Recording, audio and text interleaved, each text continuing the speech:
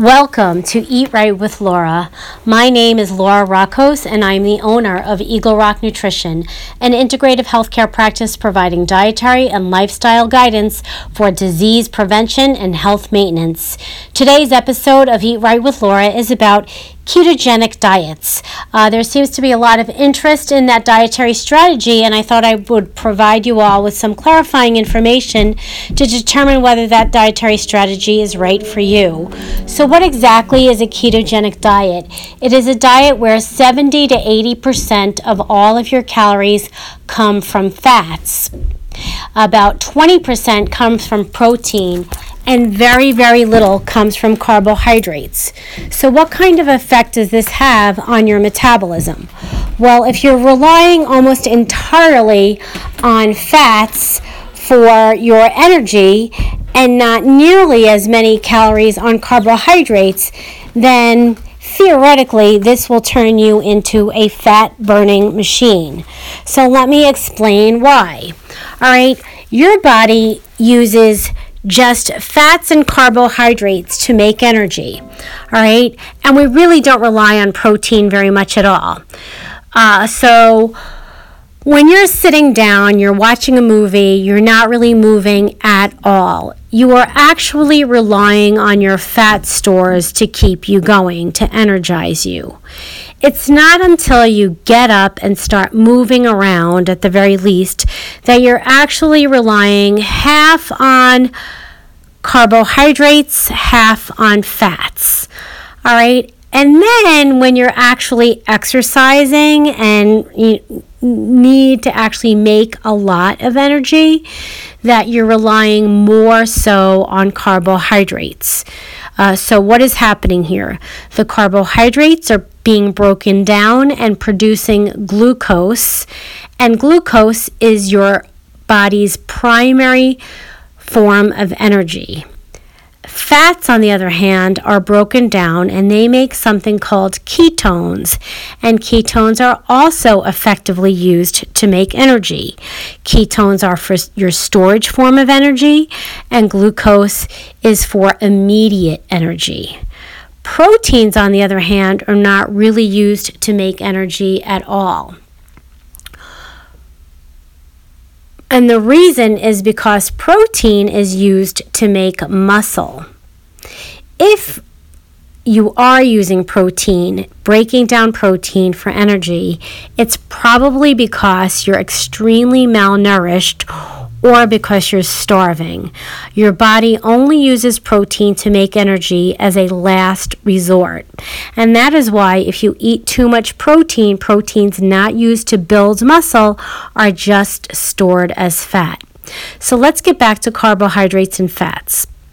All right, so carbohydrates are broken down into glucose. All right, when the blood sugar or the blood glucose rises, your pancreas secretes insulin, which is a hormone that takes the glucose out of the blood and brings it to your muscles so that you can exercise, and it brings it to your brain so that you can think. That brain fog that you have at about 3 o'clock in the afternoon, that is because your blood sugar is dropping. It's a few hours after your last meal, and you don't really have enough glucose in your brain to make energy in the form of ATP, and you might have that brain fog. So that's why it's at about 3 o'clock in the afternoon when you go hit the candy dish to get a little snack, a little something, so that you can start thinking again and you can have enough energy to pull you into, to hold you over to dinner. All right, now I just want to explain the difference between glucose and ketones. All right, glucose is an excellent source of energy, particularly if you're an athlete. However, ketones are very interesting in that they readily penetrate your brain. They go right into your brain. They're a very efficient form of energy for your brain. All right, so how can we exploit this difference between glucose and ketones? All right, so in a ketogenic diet where you're relying on the production of ketones to fuel your body. The reason why this can be an effective strategy is because, so say for example, you are a type 2 diabetic and you need to lose weight. You're obese or you're morbidly obese and you're really having a hard time managing your blood sugar. So I was talking about the insulin, right? Insulin not only takes the sugar out of the blood, but it also is a hormone that tells your body to store fat. All right, it does this by preventing you from burning fat and encouraging your body to store fat. And this is basically a mechanism to keep you alive during a famine. Our bodies are uniquely designed to survive a famine. They're not designed very well for food abundance, which is what we have now. So if you want to avoid storing fat, then it's in your best interest to really manage those insulin levels. So if you're a type 2 diabetic, you have chronically elevated blood sugar, and if you're obese, you need to lose some weight. All right, so if you resort to a ketogenic diet where you're relying almost exclusively on fats, it's an excellent way to both lose weight, burn fat, become a fat-burning machine, and also to keep that blood sugar very low because you're not relying on sugar to make energy. All right. The other group that might benefit from a ketogenic diet are cancer patients. And why would I say that? All right, so what fuels the growth of cancer? If you've ever had to have a PET scan, a PET scan, that is a tool that they use to look for cancer in the body. And what they do is they give you a fluorescently tagged version of glucose. Cancer cells take up sugar much more efficiently than normal cells, non-cancerous cells, and that's how they find the cancer. So think about that. Sugar feeds cancer. So if you could change your diet so that you're not relying on sugar almost in any way, then you can starve the cancer.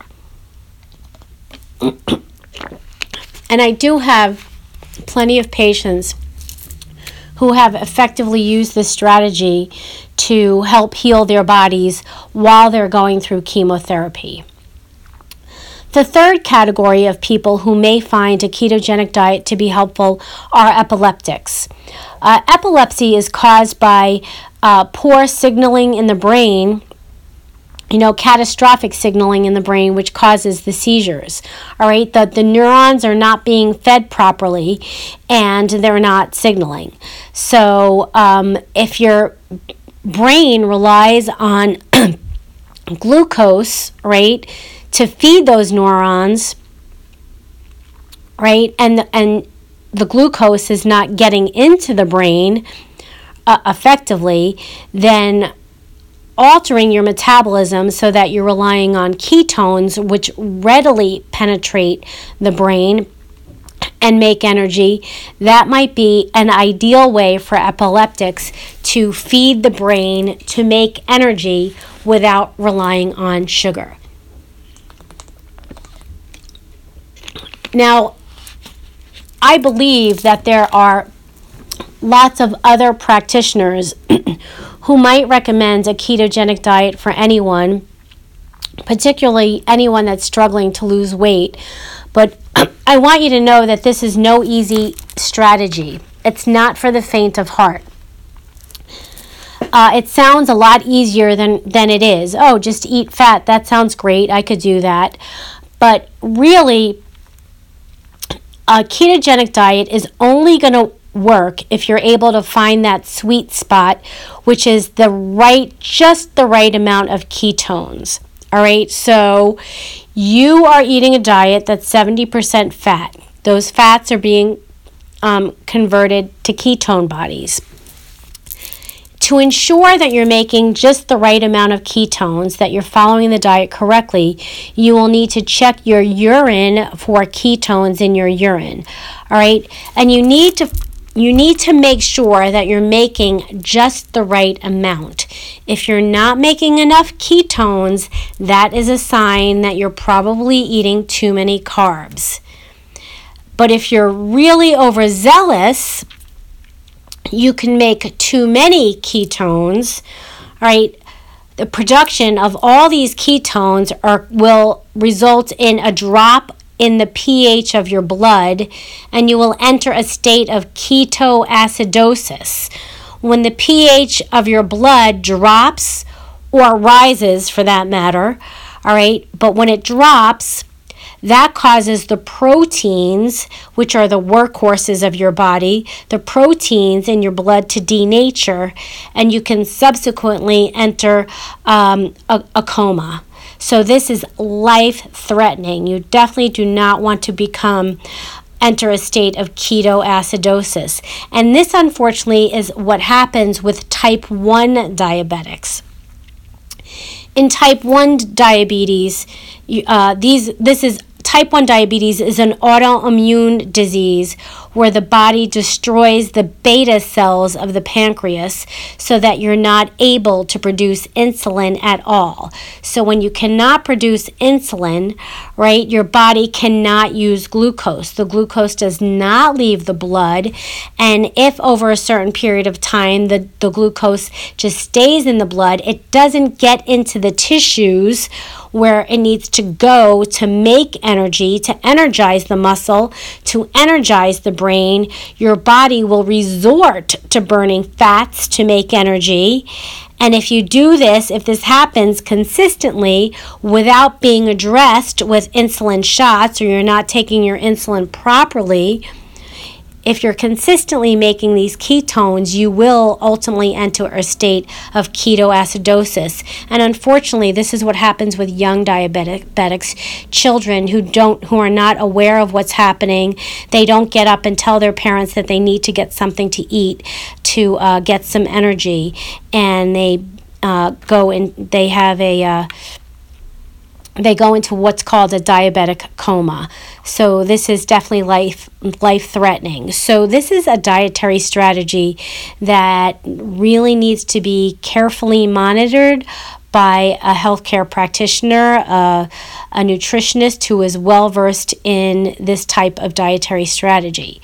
So how exactly? So if you're really going to do this, so my recommendation is to pursue this strategy if you're a type 2 diabetic who needs to lose weight, a lot of weight, or if you're a cancer patient, or if you're an epileptic. So if you're going to do this healthfully, what is the best strategy? So I recently took a ketogenic dietary training, and I learned a lot.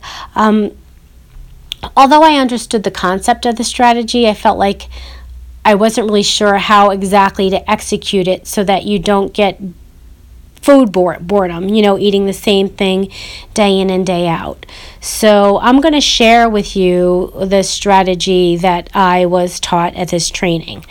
All right, so I'm going to walk you through a typical day for a ketogenic diet. So let's start with breakfast. All right, so breakfast looks like about a quarter of a cup of avocado. So if you're going to be committed to a ketogenic diet, you need to embrace avocados and heavy cream for that matter. So it's a very challenging strategy if you're going to be vegetarian and avoid dairy as well. That is not very compatible with this strategy. So let's hope you like avocados. Another thing that you can have for breakfast with the avocado is a hard-boiled egg, so not very vegetarianish there. And then you might want to add to your eggs, you can have some scallion with your hard-boiled egg. All right, so that's breakfast. All right, lunch again is avocado, so maybe another quarter cup of avocado. some chopped celery, some shredded chicken, about a quarter of a cup, a half a cup of sliced cucumber, and a half an ounce of walnuts, which is about 14 halves, so 14 walnut halves. So that's your lunch. I'll recap that. Avocado, chopped celery, shredded chicken, cucumber, and walnuts. All right, and dinner is going to look like some full-fat buttermilk, so that's interesting, with chia seeds. So you could add the chia seeds to the buttermilk, and that will make like a pudding. You could also have 1 cup of whole milk on the side, so lots of dairy here, and 2 tablespoons of sunflower oil. Another thing that you could do is just make this creamy shake with the buttermilk and the chia seeds and the sunflower oil. You can add the milk to that, or just drink the milk on the side. All right, and since this is dinner, I would also add to this dinner salmon, about 8 ounces of salmon baked in what else but oil. Okay, so maybe some olive oil. All right, so that's your breakfast, lunch, dinner. Some snacks that you can have in the same day are some more avocado, so another quarter cup of avocado, more celery, some heavy whipping cream, cucumber, some more milk, and a tablespoon of some nuts or seeds. Now, this actually was the diet that was in the guidance document that I was reading. So when I got home, I thought, gee, this really doesn't sound like it meets the criteria for adequacy or variety. So I decided that I would take all these foods and put them in a program that I use to look at nutrient density assessment. So in the program that I use, and if you'd like to learn more about it, you can contact me on my website. So you can go to the website eaglerock.com. That's EGGLROCK. EGGLROCK.com. You could either share your email address with me, or you can send me a query. I'm sure you'll be able to figure that out from the website. So I put all of these foods into my dietary tracker to see if there were any nutrient gaps. So the tracker that I use will quantify all of the macronutrients, so all of the carbs, including the fiber, all of the proteins in terms of grams and percent total calories, and all of the fats. And the fats are in fact broken down into saturated, monounsaturated, polyunsaturated, linoleic acid, linolenic acid, EPA, and DHA. So we're looking at all those fats, and we're looking at the full repertoire of all of the essential vitamins and minerals. So after I input all this information, what did I learn? So the first thing that I learned is that, well, the reason why you're likely to lose weight with this ketogenic diet is because it's not very high in calories. In my original iteration, I only had about 1,250 calories, which is way too low for just about anyone. That is probably below your basal metabolic rate, which is the number of calories that you would need to consume just to survive. In the second iteration of this particular diet, the first iteration didn't have the salmon. I actually added the salmon. So I wanted to know what the salmon baked in olive oil would add. So the salmon boosted the total number of calories to about 1,700. So that's more like it. 1,700 is probably a good number of calories for a woman who's trying to lose weight. Probably not really even enough for a man, a standard size American man who's trying to lose weight. So you'll still lose weight with this dietary strategy just because it's a very limited number. And I will do a different podcast on weight loss, but I would like you to promise me that if you ever decide to change your body composition, you will not follow a meal plan whose total calorie number is below your basal metabolic rate. And you can come to see me and I will quantify that BMR for you. All All right, so what are the things that I found was lacking about this diet in addition to the low number of calories? I also found it to be low in fiber, which everyone knows that ketogenic diets are low in fiber because you're not eating carbohydrates or grains. Since you really have to keep your carbs low, it's very limited in those categories. It's even fairly limited in many vegetables as well. So you're not really eating very many starchy vegetables like carrots, winter squashes, turnips, parsnips. So very limited on those starchy vegetables. And beets, no beets. Or very few beets. And of course, if you've been listening to me, you'll know that I swear that beets are a superfood. So low in fiber. So what happens when you're low in fiber? You're constipated. So if you are following a ketogenic diet, you're going to need to supplement your meal plan with some fiber of some sort. Otherwise, you're going to have a wicked case of constipation. It's this particular diet is low in potassium. The one that I just described is low in potassium, but you could probably boost that a little bit with some more potassium containing plants. So we could solve that problem, but that is a chronic problem of a ketogenic diet. Also low in vitamin A, again, simply because it's very low and you're not eating fruit, and very and limited in the vegetables that you're eating.